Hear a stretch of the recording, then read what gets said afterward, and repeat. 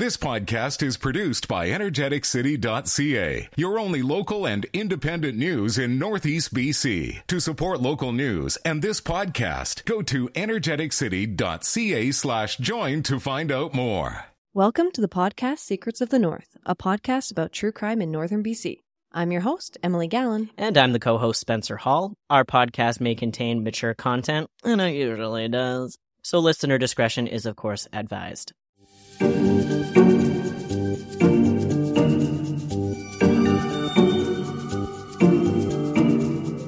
Spencer, I miss you. I miss you too. It's been a while since we've sat down and chatted. It's almost been so long that we forgot to do it. Some would say. Some would say. Our editor would say. Our editor, Greg Armstrong.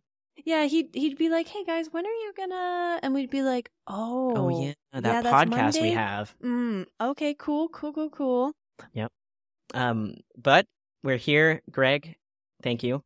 We have some really exciting updates to chat about. We do. The first one is that we have 5,000 downloads. That's crazy. Yeah, that's amazing. When we started this, do you remember us trying to record the first episode? For those who don't know, I don't know if we really touched on it in the first episode. It's beautiful. We had to record it, 4 times? Probably more than that. Because we were trying to use Audacity, which had the audacity of not recording. So it was fun. We had a great time. Yeah, don't use Audacity.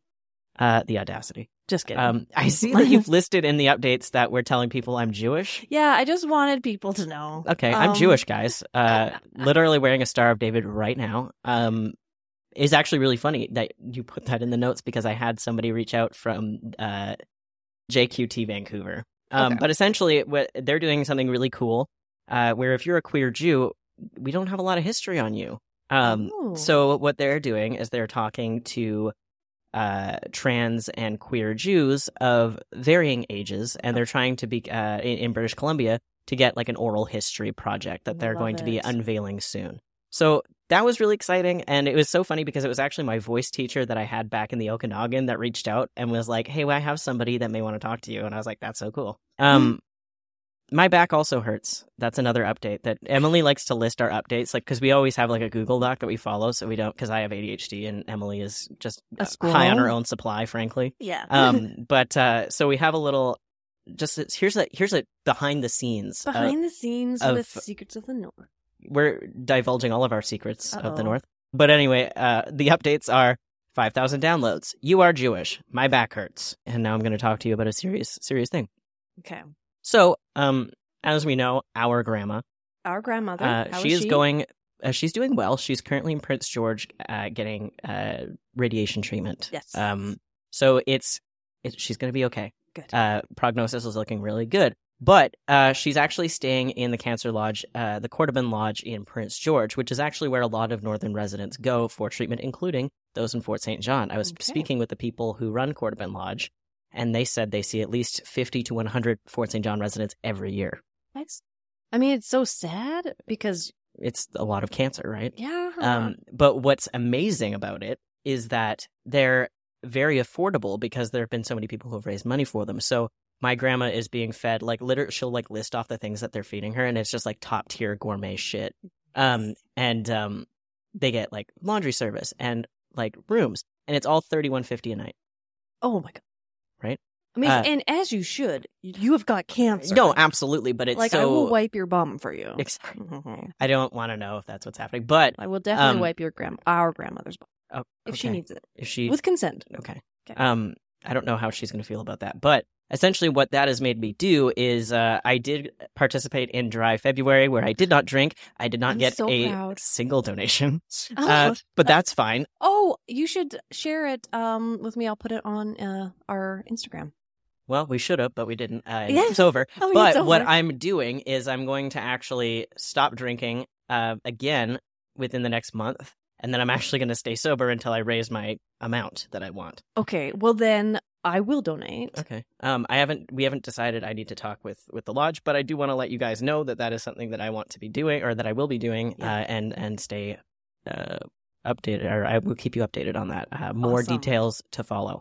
This is a really great segue into our next little part that we actually had to skip last episode, so I'm excited. I'm very excited as well. I mean, not that I've already sampled anything that we're about to sample in this sampling corner. Not at all. So I'm going to let you take it away. All right. Well, we are going to take you now to Wine Corner. So for those who don't know, we were sponsored by Northern Lights Estate Winery, which is a fantastic winery that is located right here in northern BC. They make fruit wine. And right now we are drinking their honeyberry blend. It is a honeyberry raspberry wine. It's dark, rich, fruity, which is like my type. Honeyberry or haskap. That's what it is. Haskap. See? It's like a berry that I didn't even know existed. That now I just found out it has a second name. So thank you for elevating me, Northern Lights Estate Winery. But anyway, it is part of the honeysuckle family. And it's blended with northern raspberries, which I don't know if northern raspberries are the best raspberries. I don't know if I had northern raspberries. I've had like some berries.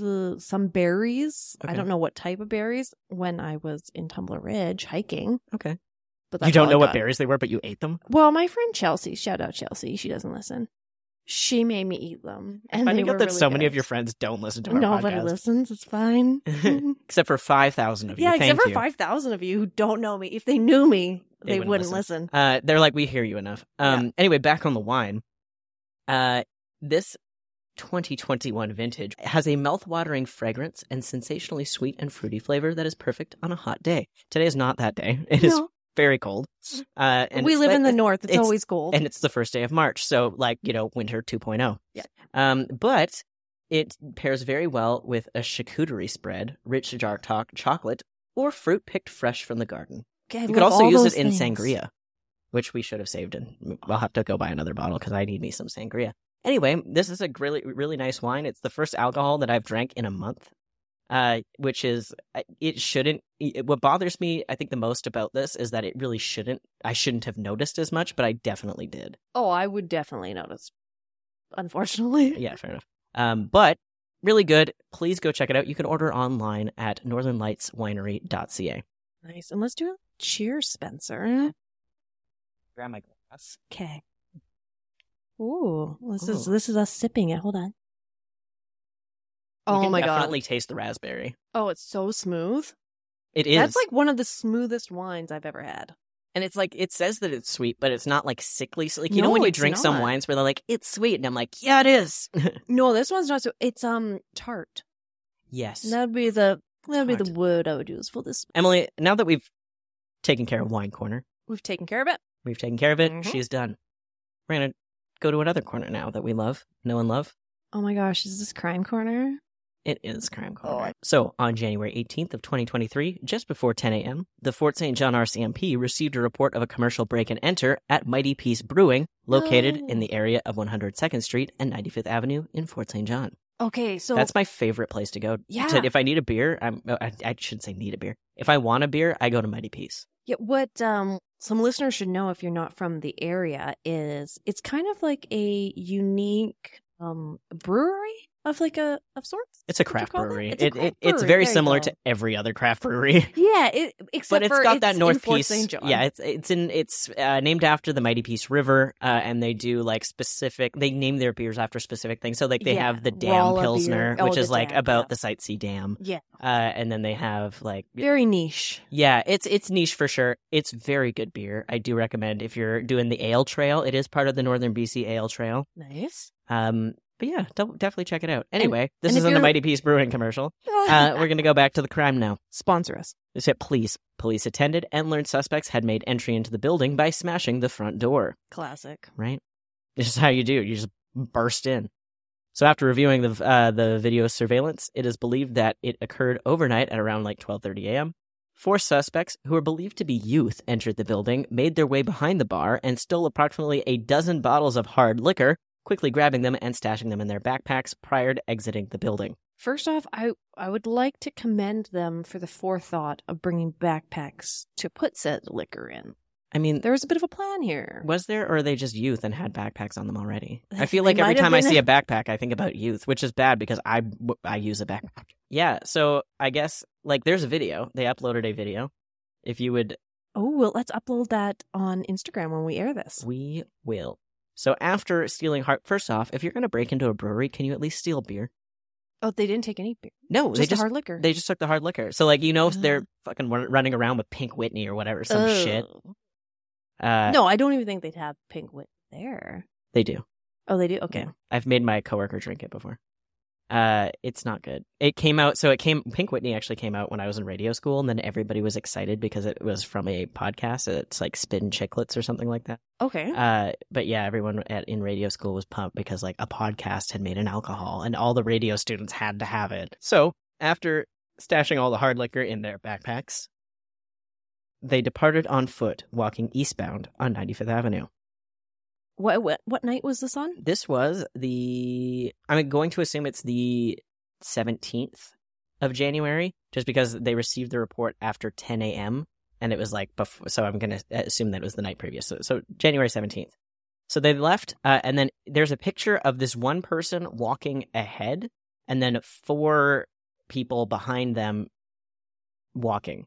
So then the RCMP said, it is unknown if the 5th person in the photo was an additional suspect or just a passerby.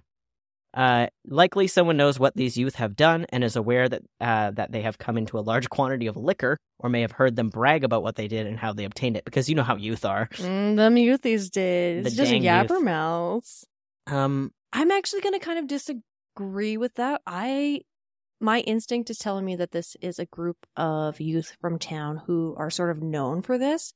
And I don't know that they do have parental influences. Mm-hmm. They might be under, say, like the ministry's care, etc. Oh, so you think that it's somebody in the ministry's care? This is a really depressing crime corner. I really thought this wasn't as fun as like the one we did previously, where the kids were like smoking weed, because everybody you know what I mean. But these you took it to a completely different area. Well, I don't think they're going to be telling a whole bunch of people at high school. I think that this is like a little group, and they're kind of like probably each other's family. See, this is what I'm picturing. I'm picturing this as what's that show called? Oh my gosh, they made us watch this movie and read this book as teenagers. The Insiders? The Outsiders? The Outsiders. Outsiders? Oh, that's a good one. The Outsiders. It's like my dad's favorite book. Yeah, that's the vibes I'm getting from this. You're getting an Outsiders vibe? Outsiders vibes. Oh, Soda Pop better get a hold on his siblings. Yeah. Okay, well, tell me what happened after they pushed that booze in the backpack. Well, according to the news release that I'm currently on, the Fort St. John RCMP continued to investigate, and we're asking folks to get in touch with them, and either calling the detachment or Crime Stoppers. So there have been, a significant amount of break-ins lately in the Peace region, mainly in like Fort St. John, Dawson Creek area. Yeah. If you're a local listening to this, you're like, oh, I know the kids they're talking about. Yeah, exactly. The same ones from the spray park. Yeah. I went to the spray park once, and then I found a piece of graffiti that said, kill all the gays or something. It was something like... going to say Jews. Yeah, see, normally I'm used to that, but it was like, I mean, You're like, ooh, double down, did ya?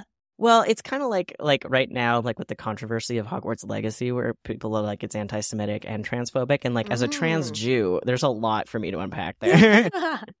You're like, I do not like J.K. Rowling. I don't know if I would say I don't like J.K. Rowling. She certainly doesn't like me. No, Oh, dark. Oh, okay. Well, on that note, Spencer, thank you so much for the telling of the Mighty Peace break-in. I hope that they were found, as far as I can see from a quick Google search, they were not found, as far as I know. So if you know some youth that were, handing out some Pink Whitney, which again was not part of the police report, it's just me making a joke. But definitely, if you know, actually, just generally, if you know youth that are bragging about having a lot of alcohol, maybe confiscate that. Yeah, maybe be like, why? And then why and how? Give me some. There's some, yeah, and how? I don't know if I even want any of the alcohol. I'll take the weed that was confiscated. Yeah. Like, I don't know. I don't know if because listen, anytime that youth get a hold of alcohol, it's always the fucking nastiest shit. Like, it's always like not to alienate any of our listeners, but like the sourpuss. Youth, how many youth do we have listening? Well, not the youth, but like some people genuinely like this alcohol. But like Fireball, yeah, sourpuss. So that brings me back to my youthhood, and Yeah, when we were young and we used to go out and drink behind... Back in my day. Yeah, back in my day, kids. I used to go out and drink behind the train tracks. And then you stole some gnomes. Well, I did steal gnomes, but... We drove past booze. that building the other day, and I pointed out to Nick, I was like, that's where Emily lined up the gnomes. And he's like, oh. But we used to get like a 2-liter Coke bottle and pour out half and then put the other like Jack Daniels in the other half. And, you know, very irresponsible. You know what's irresponsible? Butts? Similar, well, no. You can enjoy that responsibly. Yes. What you can't enjoy responsibly is this new fad that I found out about on TikTok. Boofing? No. That's, you know what? We'll let you Google that. Don't do it at work, though. No, it's called Borg. So it stands out for Black Outrage Gallon. Black Outrage... Gallon. It's a gallon of... Gallon, like my last name. No, but like the measurement of liquid. But I'm like a gallon of fun. So, it's like these drinks that people make in like water jugs. They're like, or like a 4-liter, like for milk. It's called a Borg, and it's usually made by mixing about half a gallon of water with liquor, and then some sort of like vitamin supplement. So like, to make it better for like your health? Powerade or like the Mio waters or whatever. Some like, electrolytes? Yeah, so they'll bring that. They'll bring that to like a tailgate party or a backyard situation. And, you know, any other kind of like setting where you can openly drink alcohol out of a jug. And then they'll just, that's what Gen Z is apparently drinking. Although I also am a little hesitant of being like, Gen Z is doing this, because it's always sensationalized whatever the younger generation's doing. It's like moral panic, where it's just like the youth are doing this, and then I think about all the times that I just drank like R&R in a school, like in a field somewhere. Drinking Baby Duck at Kin Park. Right, Baby Duck, a staple of underage drinking. Oh, some Zinfandel, like Boons. Remember that one? So actually, I don't know if that's Canadian or if that's... I don't know, but I did get it. I got the Boone Sangria as a Christmas gift from somebody at work last year, and it was like after I like blacked out at the Christmas party. That was a good time. I went hard, and I think I still have that bottle of Boone's in my fridge. Actually, Nick might have thrown it out because he's like, this has been here as long as I've lived here. Yeah, I don't think that needs to be... you know what? I think you should burn it. I don't want to upset the person who gave it to me. Tina, thank you. Thank you, Tina. Thanks, Tina. All right. Well, anyway, that was my crime corner. Drink responsibly. Well, okay. Drink responsibly. It's important. And don't be a youth. Don't be a youth and drink at the same time. And also, if you have to take your alcohol and mix it in a jug and then bring it to a party, don't do that. Don't do it. If you're an adult. Yes, if you're an adult. I mean, even if I was an adult, I am an adult, and I would not drink this. I know better. I've done it, and I've learned from it. And now I'm telling you. I don't know if I'd be brave enough to mix vodka and like vitamin supplements. I would think that one would cancel out the other in some way. I don't know how chemistry works, but like... I don't think that's how the chemistry works with that, but you don't know. Magic. We don't know how magic works. I also do not know how magic works. Okay. Because that's the whole point of magic, is that you don't explain it. Exactly. All right. Well, anyway, you know what would be great to hear from right now? What? Our sponsors. Yes.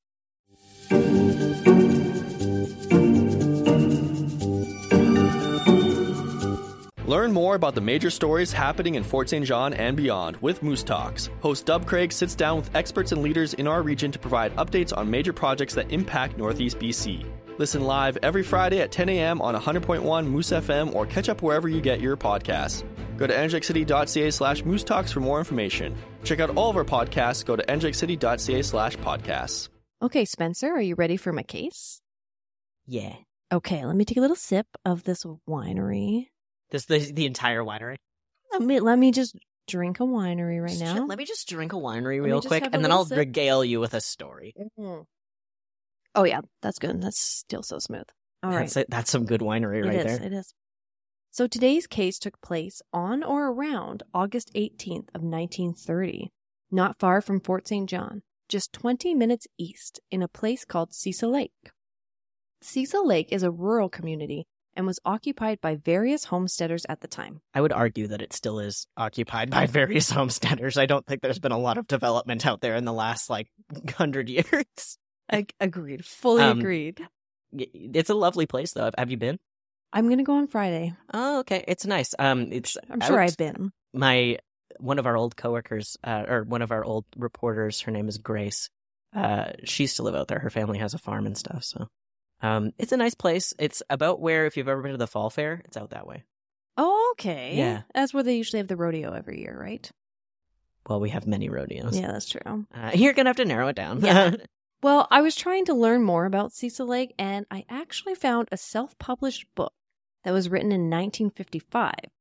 It was called Pioneer Days at Cecil Lake by Bridal Slayings. And guess how much it was? I don't know, but I love that his name was Byron Slim.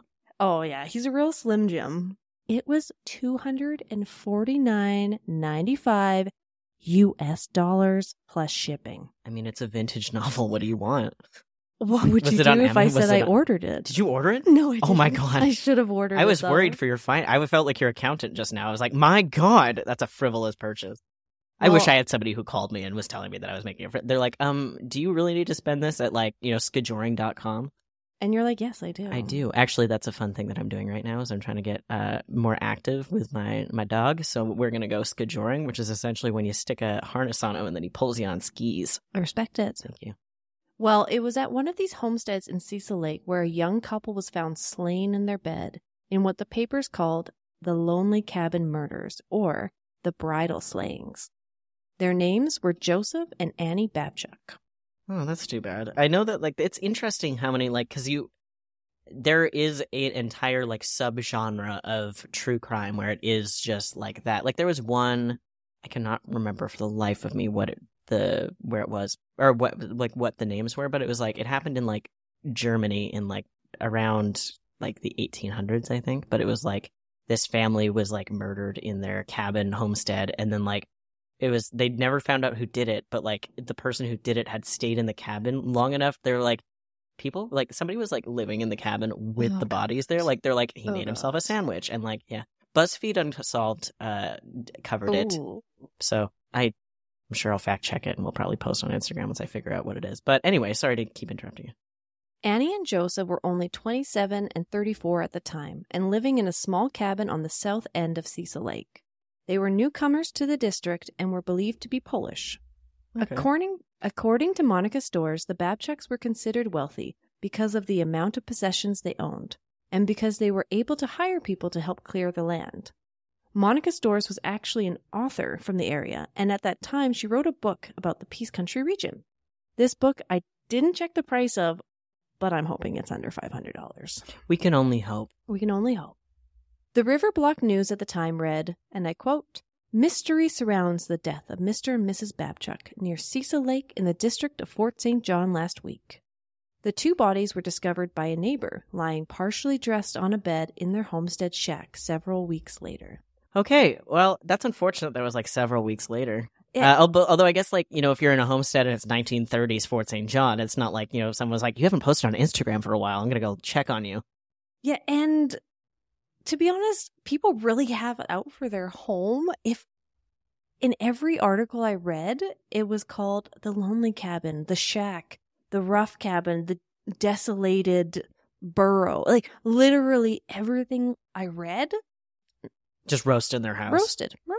I mean, it was during the Depression, so it kind of makes sense. Well, maybe they were trying to hold on to that wealth for when the better times come. I guess so. I guess apparently wealthy people back in the 30s were living in shambles. I mean, it's the same right now. It's inflation, man.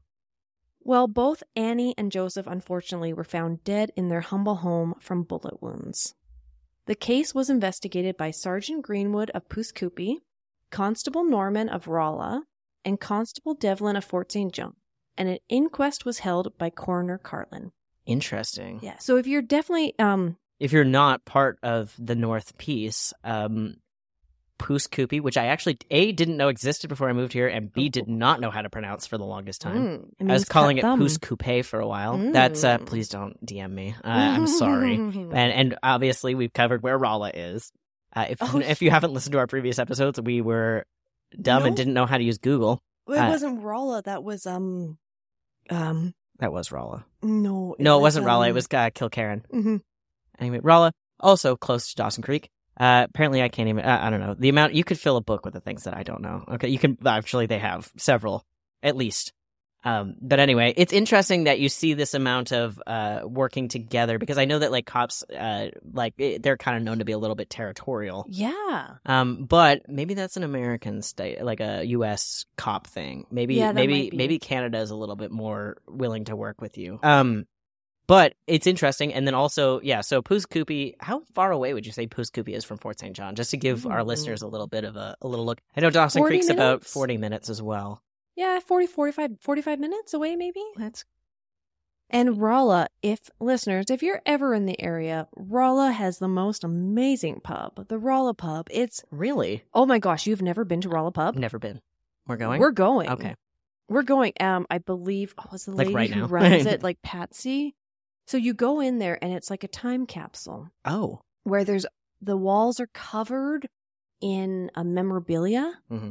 Like old Mickey Mouse. Think like really? all the amazing. And I think the woman who owns it's very spiritual. It's a very interesting lady. Cool. Mm-hmm. That seems on brand for Rolla. But anyway, Pooskoopi is about an hour and 5 minutes away. Okay. And you may have seen it in the headlines. Their mayor has sued the I think it's the district of Pooskoopi several times. She also made some racist comments about Indigenous people and compared gun laws to being treated as a Jew in World War II. But anyway, she's not the mayor anymore. Although she tried to be, because she actually recently, her most recent thing that she was in the news for was that she sued, saying that giving cinnamon buns was buying votes or something like that. Essentially, her opponent had done some getting in touch with people, had like a tea thing so people in the community could meet and chat with her and whatever. And that was apparently buying votes. I will not say my opinion because I am, of course, a journalist and I need to try to stay, I guess, objective. And I also don't really want an email from her. No, I hope that she's Great, the owner of Rolla Pub. She's the owner. She's but the that's owner. It's such an interesting, because like Such when a you go to small Dawson, like if area. you go to the cannabis store in Dawson Creek, they have a art piece made out of cow placenta.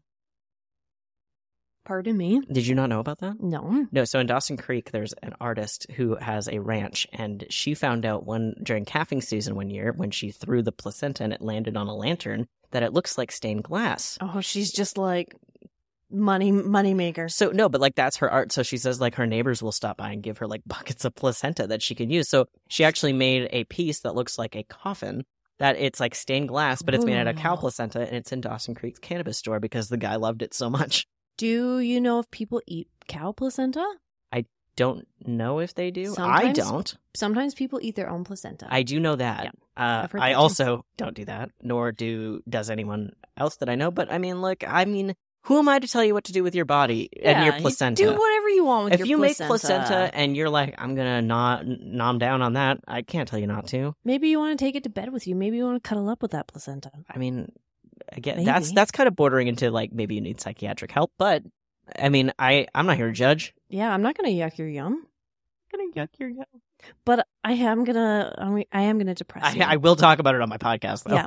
The Prince George citizen stated that both had been murdered in their sleep and were found in their bed, and that the intruder had shot into the cabin prior to breaking in. Wait, so the intruder had like shot and killed them before getting into the cabin? Well, not necessarily, but the shooter had shot into the cabin prior to breaking in, and we'll get to it.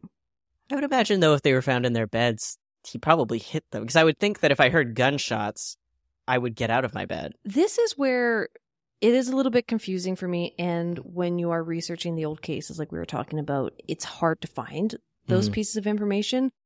But the Medicine Hat News recorded that the unknown assailant is said to have made his way into the isolated home and to have fired into the cabin from outside.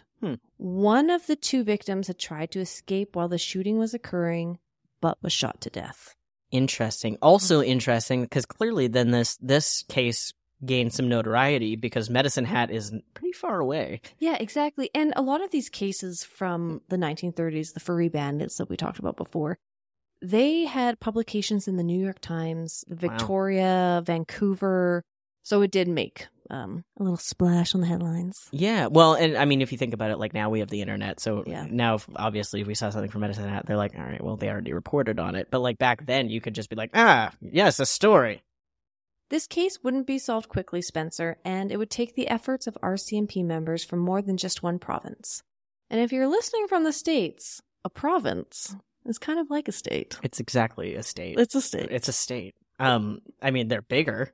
Yeah. I was trying to explain. So Nick has this friend in London, and we were trying to explain. England? Or Yes, London, okay. England. So we were trying to explain, because obviously when you drive for like, I don't know, say 6 hours, you're in another country in the UK. Mm-hmm. But you're not in another country when you drive in Canada, and it's certainly more so in America because it's huge. Like, there's more people in California than there is in the entirety of Canada. Aren't we bigger than the States? We may have a bigger landmass, but that doesn't mean we have the same population. No, but bigger is sometimes better. Just kidding. Just kidding. We love you, American listeners. I wouldn't. Love you.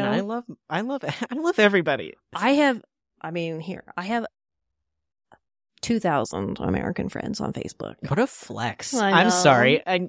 I have friends in other countries. I have friends in other places, and they really love me. Well, good for you. Anyway, we were trying to explain to Toby that Canada's big, yo. Yeah. And yeah, no, that's anyway. You can drive for 14 hours in the same province. You really can. Yeah. No, like, if you think about it, like, so when I was living in Vancouver, which I was doing until I could no longer afford it, it would take me 16 hours to drive to Terrace to say hi to my grandma, but now it only takes me 9. Nice. Actually, she's in Prince George until the end of March, so once I can, I'm going to do a quick road trip over to Prince George, because it's only 6 hours, right? So I'm just going to swing by. We're going to go for lunch. I'm going to see my grandpa. It's gonna be Take her fun. for some soup. I like it. Yeah, well, she's like, I may not have my voice, so I have this tablet that I'm going to write on. It's essentially like an, almost like, not an Etch-a-Sketch, but like in the same way where she just has to like rip off a page or whatever, and then it erases it, and she can lay it back down and write on it. Oh, I love that. And she's like, it was $15. I was like, that's awesome. But I was like, I'm glad that she still has that, because my grandpa,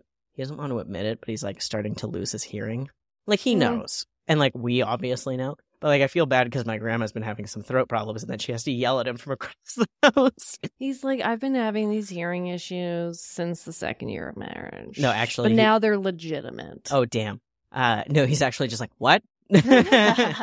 Anyway, sorry. Oh. So you were mentioning that like this was picked up by other provinces as well, so other provincial media. Yeah, I think part of that was because the range of where the RCMP members had to go to find the assailant. Right. And might have also, like, something to do back with then, it. this was kind of around the time where they really didn't have that many RCMP members, because it didn't, like, Fort Exactly. Nelson only have, like, one that would, like, go in Yeah. and, like, range. Yeah. So, like, it kind of makes sense that it did take them a while, because, Fort St. John, not a lot of RCMP, not like now. Yeah. Well, the Toronto Star Ooh. stated that the search for who murdered the young couple, and I quote, spread from a desolate cabin on the North Pine River 200 miles northeast of Prince George to the province of Winnipeg. You know what I love about that sentence? Is that Winnipeg? even in 1930, no one knew where the fucking north of British Columbia was. They always say, I don't know if... Always Prince George. I'm sure our listeners from the North Peace and really northern BC know They're this. rioting. But in our writing... They're burning things down right now. Are they? Yeah, they're angry. Well, it's frustrating because know. it's just like, people seem to like just genuinely forget that there's like an entire half a province after like Prince George is actually really considered the northern, like the central middle. interior. Yeah. It's the middle. So like when you say northern BC and you mean Prince George, you're wrong. I'm kind of offended. Like, I kind of get offended. I'm like, no. If you're northern BC, I'm like, up. But it's so funny because like Prince George clearly like throughout the years has been the landmark where everyone's like, oh, okay, yeah, sure. But like, I think they call it the capital of northern BC. Which why for one why would you have they're a capital? wrong. Yeah. And for two, they're wrong. They're wrong. Mm-hmm. Anyway, not to dunk on the reporting of the Toronto Star, but they do have a podcast if you're interested in listening to more true crime that's Canadian. The Barry and Honey Sherman murders. That they do have a podcast going on about that. It's an interesting case because they were very wealthy. Okay. So it's called the Billionaire Murders. Oh, I think I've heard of this. Yeah. So as far as I know right now, it's still unsolved. And I know that there's like been some talk because I think exactly if I what remember you're talking correctly, about. like the police kind of bungled, which is one of my favorite words. Bungled. They bungled the investigation. It's kind of like bunghole. I'm sure. Yeah, you're right. It does kind of remind me of that. You know what it reminds me of is Beavis and Butthead. Yeah. Anyway. Cornholio. Yeah. Not to compare any of those things to the things that I just said, but again, if you're interested in Canadian true crime, it's worth a listen. So anyway, you said that just to get back on topic here, because you know how much I love taking us off topic. But the Toronto Star. So clearly, this murder has gained a lot of media attention, and you can kind of almost see almost a little bit of sensationalism, because they're talking about this rural cabin where you thought you'd be safe. Yes. Where it's like, okay. Yes. So sensationalism. And of course, this was like pretty, like, the media was pretty bad for this back in 1930, and one could argue that they're still pretty bad for it now. Again, you can't really paint media with the same brush, but I'll get off my journalist soapbox. So there's a lot of sensationalism that's happening. Like, they're like, oh, this desolate cabin, and now it's spread to the province of Winnipeg, which, okay. Winnipeg isn't a province, by the way. Oh, yeah, it's true. I'm going to point that out. It's Manitoba. It sure is. I wonder who else didn't know this, that I'm Canadian. We are Canadian. Wait, hold on. Did the Toronto Star actually say the province of Winnipeg? I'm going to have to fact check that later. Okay. Do you want to re-record it just so we have a clip of you saying the province of Manitoba? Yeah, now that I know. No, actually, you know what? Leave it in. We're leaving it. You know what? We're going to be transparent with you guys. We don't know everything. And to be honest, Emily is the one who does all the research. Yeah. So, like, she's busy. Yeah, I'm busy. I got kids. I don't. I am a kid. You are my child. Well, Spencer, my little child. The police would make an arrest just 5 months later. And from what I can only assume was help from the general public. Mm-hmm. With these old cases, like I was saying, it's really hard to find out just how the RCMP connects the dots, but the court documents were able to give us a little bit of an insight. Yeah, like the RCMP, I mean, historically have not been very transparent. I think that they're trying now. Mm-hmm. I think, ? I don't know.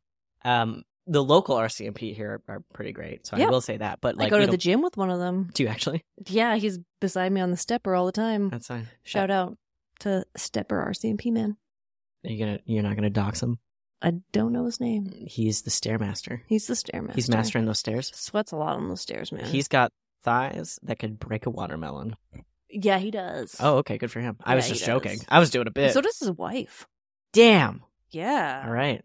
Yeah, power couple. Strong. Speaking of power couples, she's also RCMP. Damn, that must be such an interesting, like. She's like a homicide. Wow. Yeah. That's got to be an interesting dynamic. I'm a little upset I'm not dating RCMP. I mean, that's what I want to talk about all the time. You want to date an RCMP officer? I mean, you're dating a smoke jumper. What else do you want? For those who don't know, a smoke jumper is such a flex for a career, because you essentially just like parachute into a wildfire and then fight it. That's the most masculine thing I think I've ever. You just whip out your hose and you fight that fire. All right. Yeah. Inappropriate. So anyway, just to get back on track. There wasn't a lot of transparency, obviously, back in the day, and some could argue that there's not now. RCMP, they are a public-facing organization, but they are also the police and don't want to give stuff away. Yeah. Anyway, so they made an arrest. You were saying? Yes, they did make an arrest.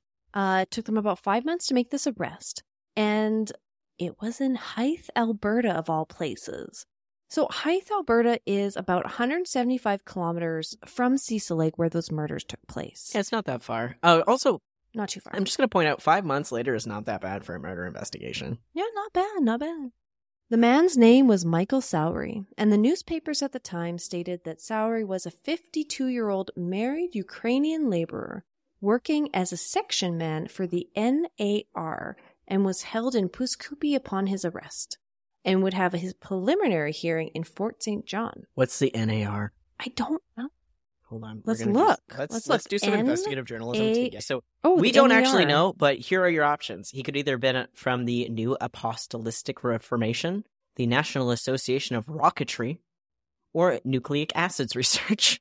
Well, I actually have a picture here of people gathering at the Peace River Station on the NAR in the 1930s when the train has the Governor General of Canada aboard. Wow. That's what I found. Okay. Oh. If I you know what the win. NAR was back in the 30s, please let us know.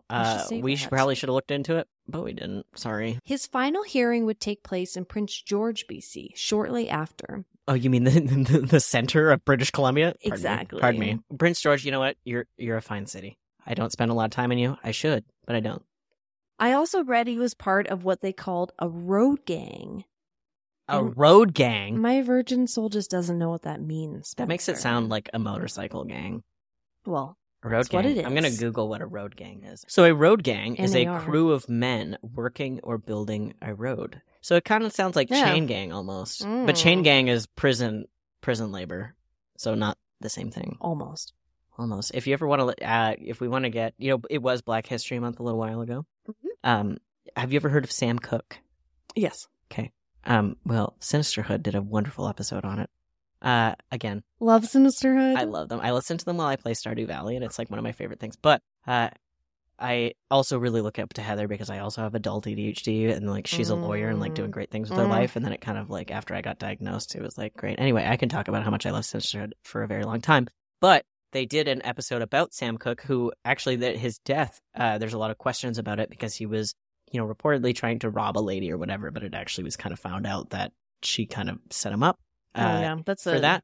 And Elvis actually commented on Sam Cooke's death, saying that it was actually because he was trying to assert his rights that the FBI or the CIA took him out. I don't remember which one. I'm not surprised. But anyway, he has a lot of great songs. But Chain Gang is a song that he wrote after watching a lot of black inmates and just inmates working on, in the chain gang. So they were chained up.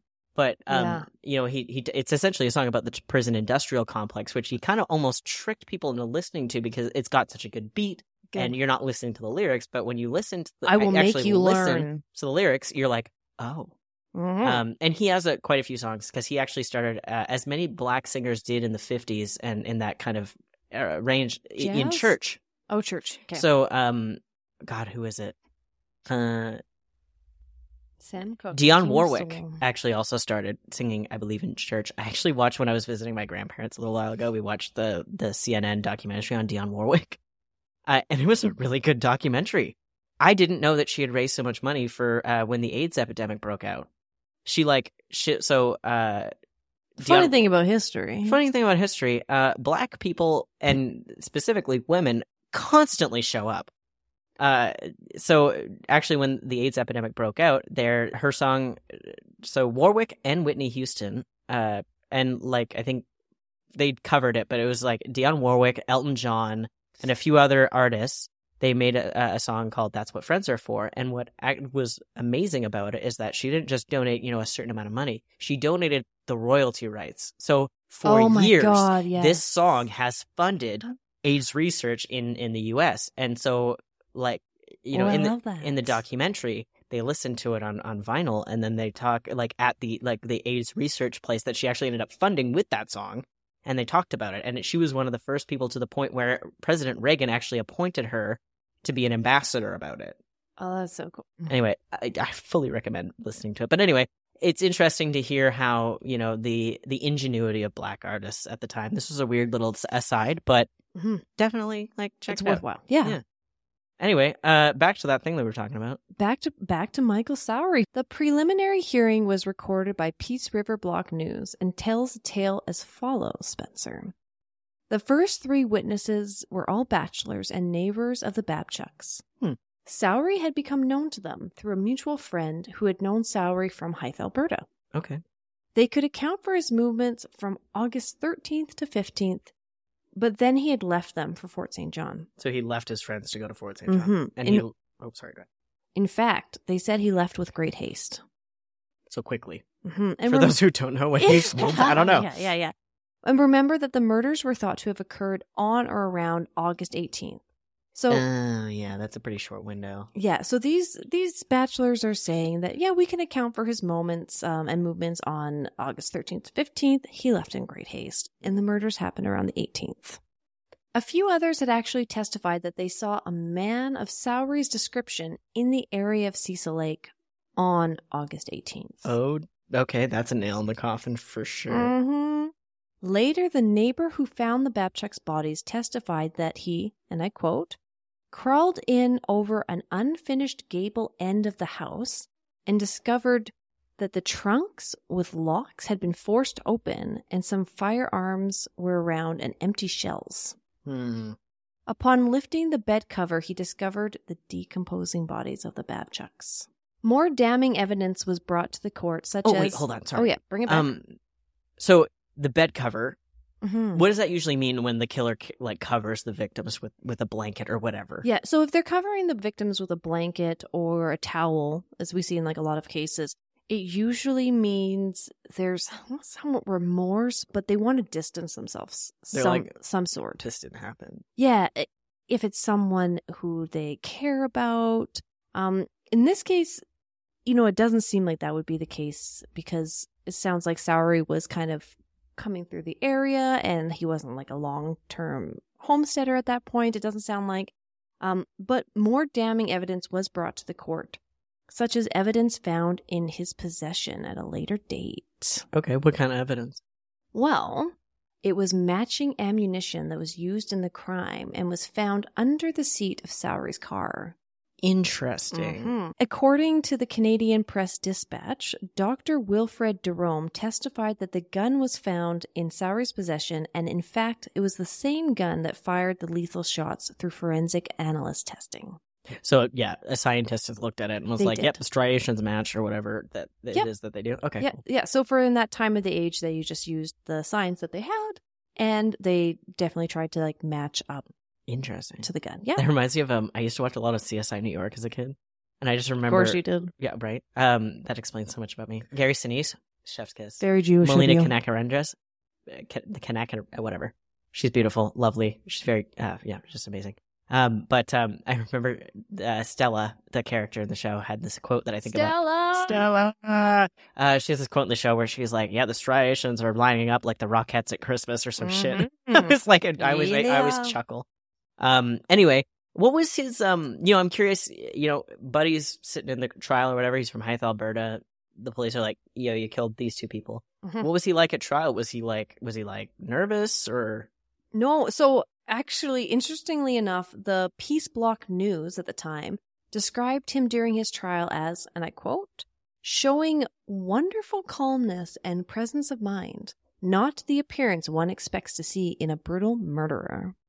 Were they expecting him to be sitting there with a bloody knife? I don't know. I think he didn't use a knife in the murder, but that's the thing. I always shake my head at these things where it's wow, you can't believe he murdered somebody. It's do you expect it to be manic all the time? Well, it's because we all have our own perception of what we think a murder would be, and I think we calculate that from either what we've read, what we've seen, what we've been experienced, all of the experiences in our environment that tell us what a murderer is.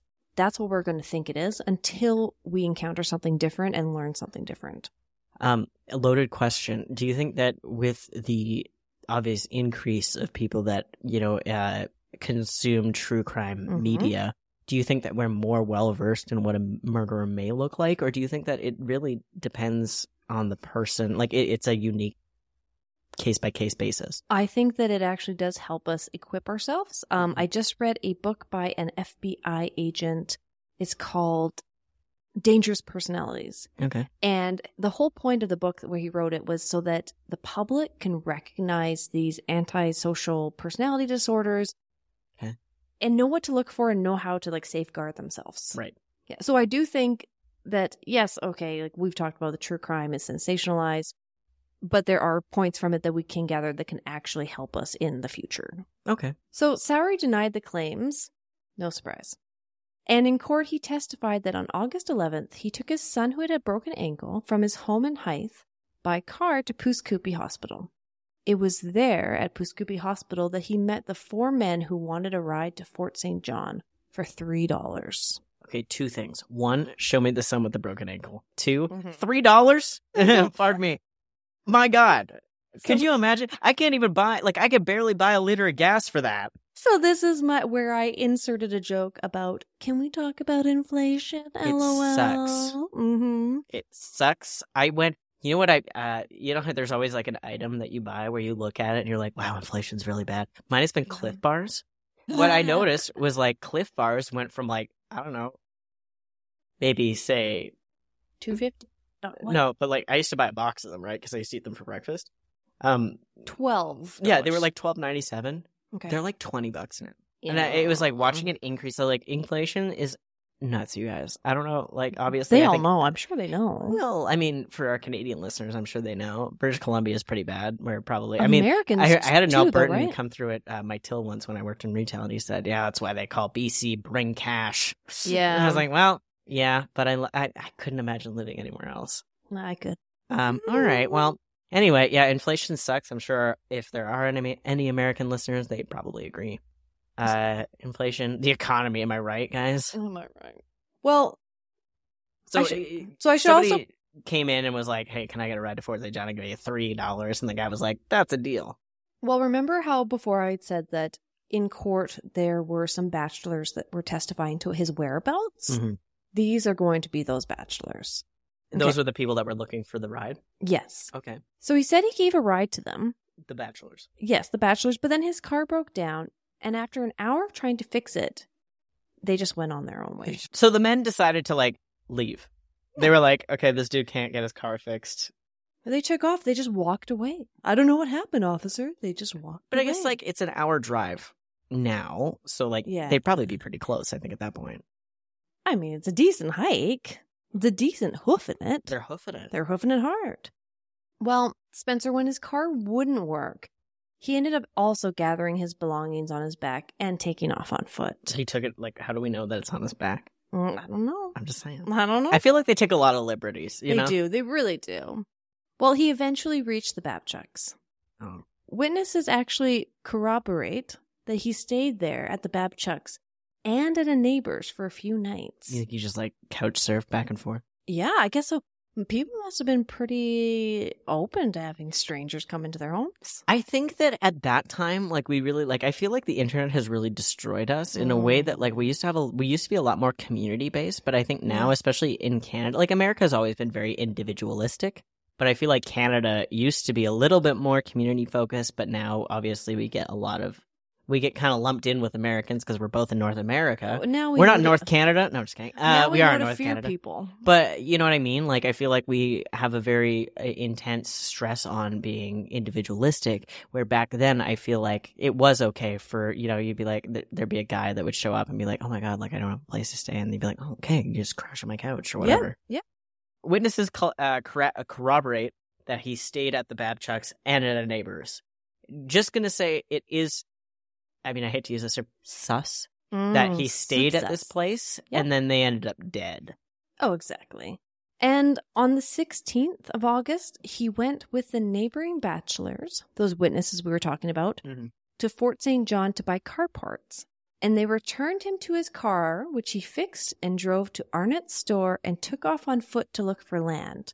So we're going to have to give a little background here. So Arnett's store, actually, when I researched it, said Cecil Lake store now. Right. So sounds you need like a they're store in this, if you live in a rural community. Yeah. So it sounds like, you know, these bachelors, they'd gotten a ride from him. His car broke down. He went to the Babchucks. He went back to get car parts to fix his car, etc. He's golden. Did he have a kid with a broken ankle in the back? That's the thing. I'm like, where's the child? the kid? Where'd the kid go? Yeah. I don't know. No, it's bizarre. Like, because he's like, is. oh, my kid with the broken ankle that I suddenly then forgot about for a while. Yeah, I don't know where this kid is. And so... Did he ever produce a child? Did he ever prove that he had a son? Yeah, Did you find any record of this child? I didn't. Okay, that's weird. Well, that's now I'm going to look into it. Well, so he did go to the Arnett store, which is, I believe, now the Cecil Lake store, and took off on foot for land. Okay. I'm guessing he was looking for his own land to create himself a little shack of his own. Emily, do you know who else who didn't take off on foot was the kid with the broken ankle? He left him in the car. And then it also goes on to say that on the 17th and 18th, he was sleeping on a road and in the Fort St. John area. And if you're in a car, Spencer, why are you sleeping on a road? Why would you ditch that car at Arnett/Cecil Lake store and he was like road? sleeping straight up on the road. That's what it said. It said that he was sleeping, like, because I would think when you said sleeping on a road, I assumed it was in his car. No, because he took off on foot. Oh. Mhm. Have you ever slept in a car before? Oh, yeah, probably. Yeah, Probably? yeah. It's always really cold. Like, Yeah. colder than you would think it would be. I did sleep in a car once, and then the battery died, and then it was cold. Oh, yeah, that would be cold. Yeah. All right, so he's just straight up sleeping on the road. All right, cool. Don't do that if you don't need to. No, don't. And so around that time, it's the time that they believe the murders occurred. Right. Okay. Where he's conveniently sleeping on the road with no witnesses. Exactly. His alibi is far from secure. Not only that, but This is almost like that guy in the Fur Traders where he wrote his own alibi on a piece of bark. Yeah, I He's love like, that. I did not do these murders. Or no, I did not steal these furs because I have the diary. See, don't you see? I wrote that I wasn't there. I did not steal those furs from that woman. I did not solicit those furs from a black bear or a brown bear. I don't know. That's not what Bill Clinton sounds like. If anyone didn't know, that was a Bill Clinton reference. But no, this reminds me of that guy that straight up was just like produced diary things where it's just like, I was not at this location. It's like, well, how did you know that was the location? But it gets even better because Sowery actually claims to have seen a Russian man at this exact same time with a dark mustache in the area. And it's a little bit too good to be true. So Sowery's in the area and witnesses are corroborating that he is in the area at the time of the murders. He's saying that he's parking a car and going off on foot at the time of the areas. And then... You mean the time of the murder? Yes, sorry, thank you. And then magically sees a Russian man with a dark mustache. But witnesses at the trial actually came forward and admitted that they too had seen this Russian man and had never seen him again. Oh, that's weird. Yeah. I thought he just made him up. No. My other God. People. We'll never hear more about him, but... What? Really? That's it? No, that's it. That's all we got. That's all we got. That's messed up. Okay. So obviously, Sowery was indicted or whatever and went on trial. How did that go for him? I know he's randomly producing a Russian man, which the others say that they saw, but I mean, did they talk to him? How do they know he's Russian? There's a lot of questions that I have. So from the information that I could actually gather from paying for subscriptions for newspaper articles. Hey, first off, stop that. I'm sorry. If I want to read a newspaper article from like 100 years ago, maybe just let me. Sorry. Let me. Maybe let me, you know? Well, did Sowery do it or didn't he? The court found him guilty and sentenced him to death at Ocala Prison. I'm going to Google where that is.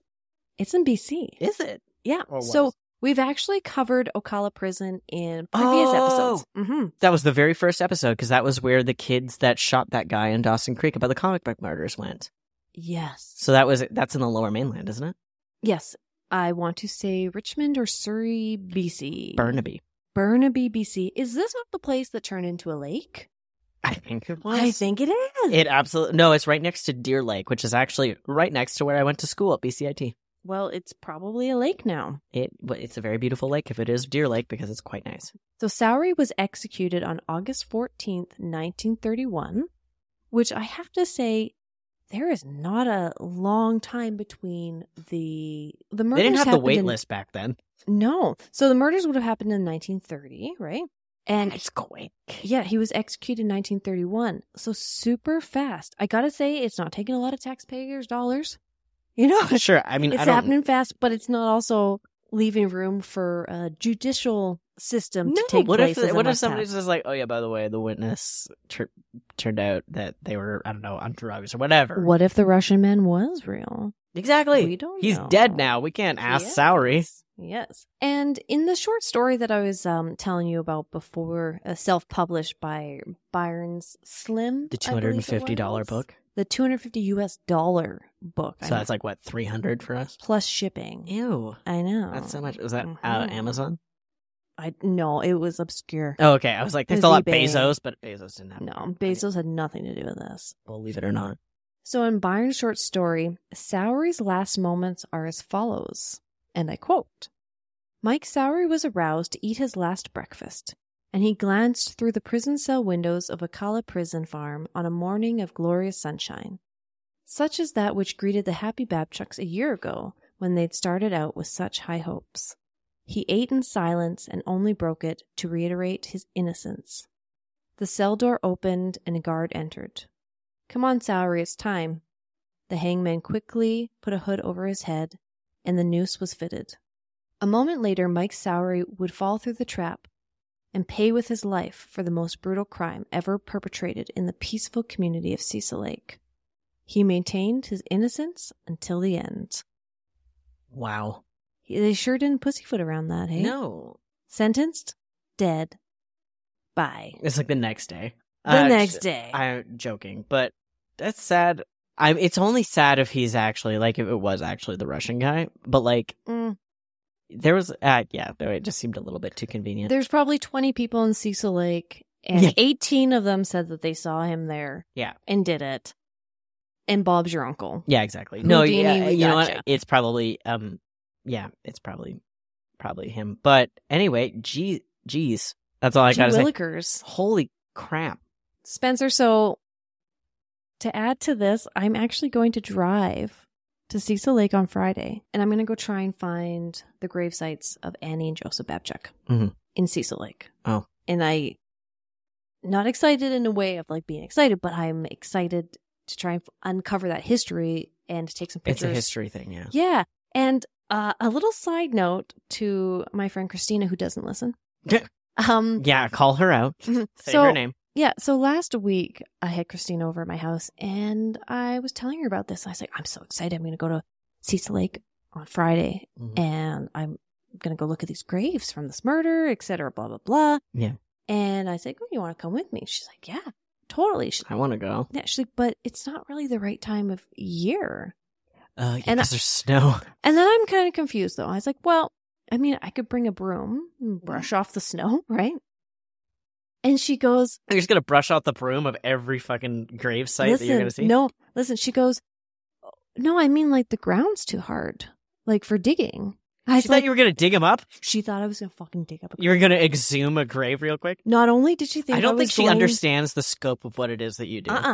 Not only did she think we were going to dig up a grave, but she was willing to come and do it. Like, this is the thing.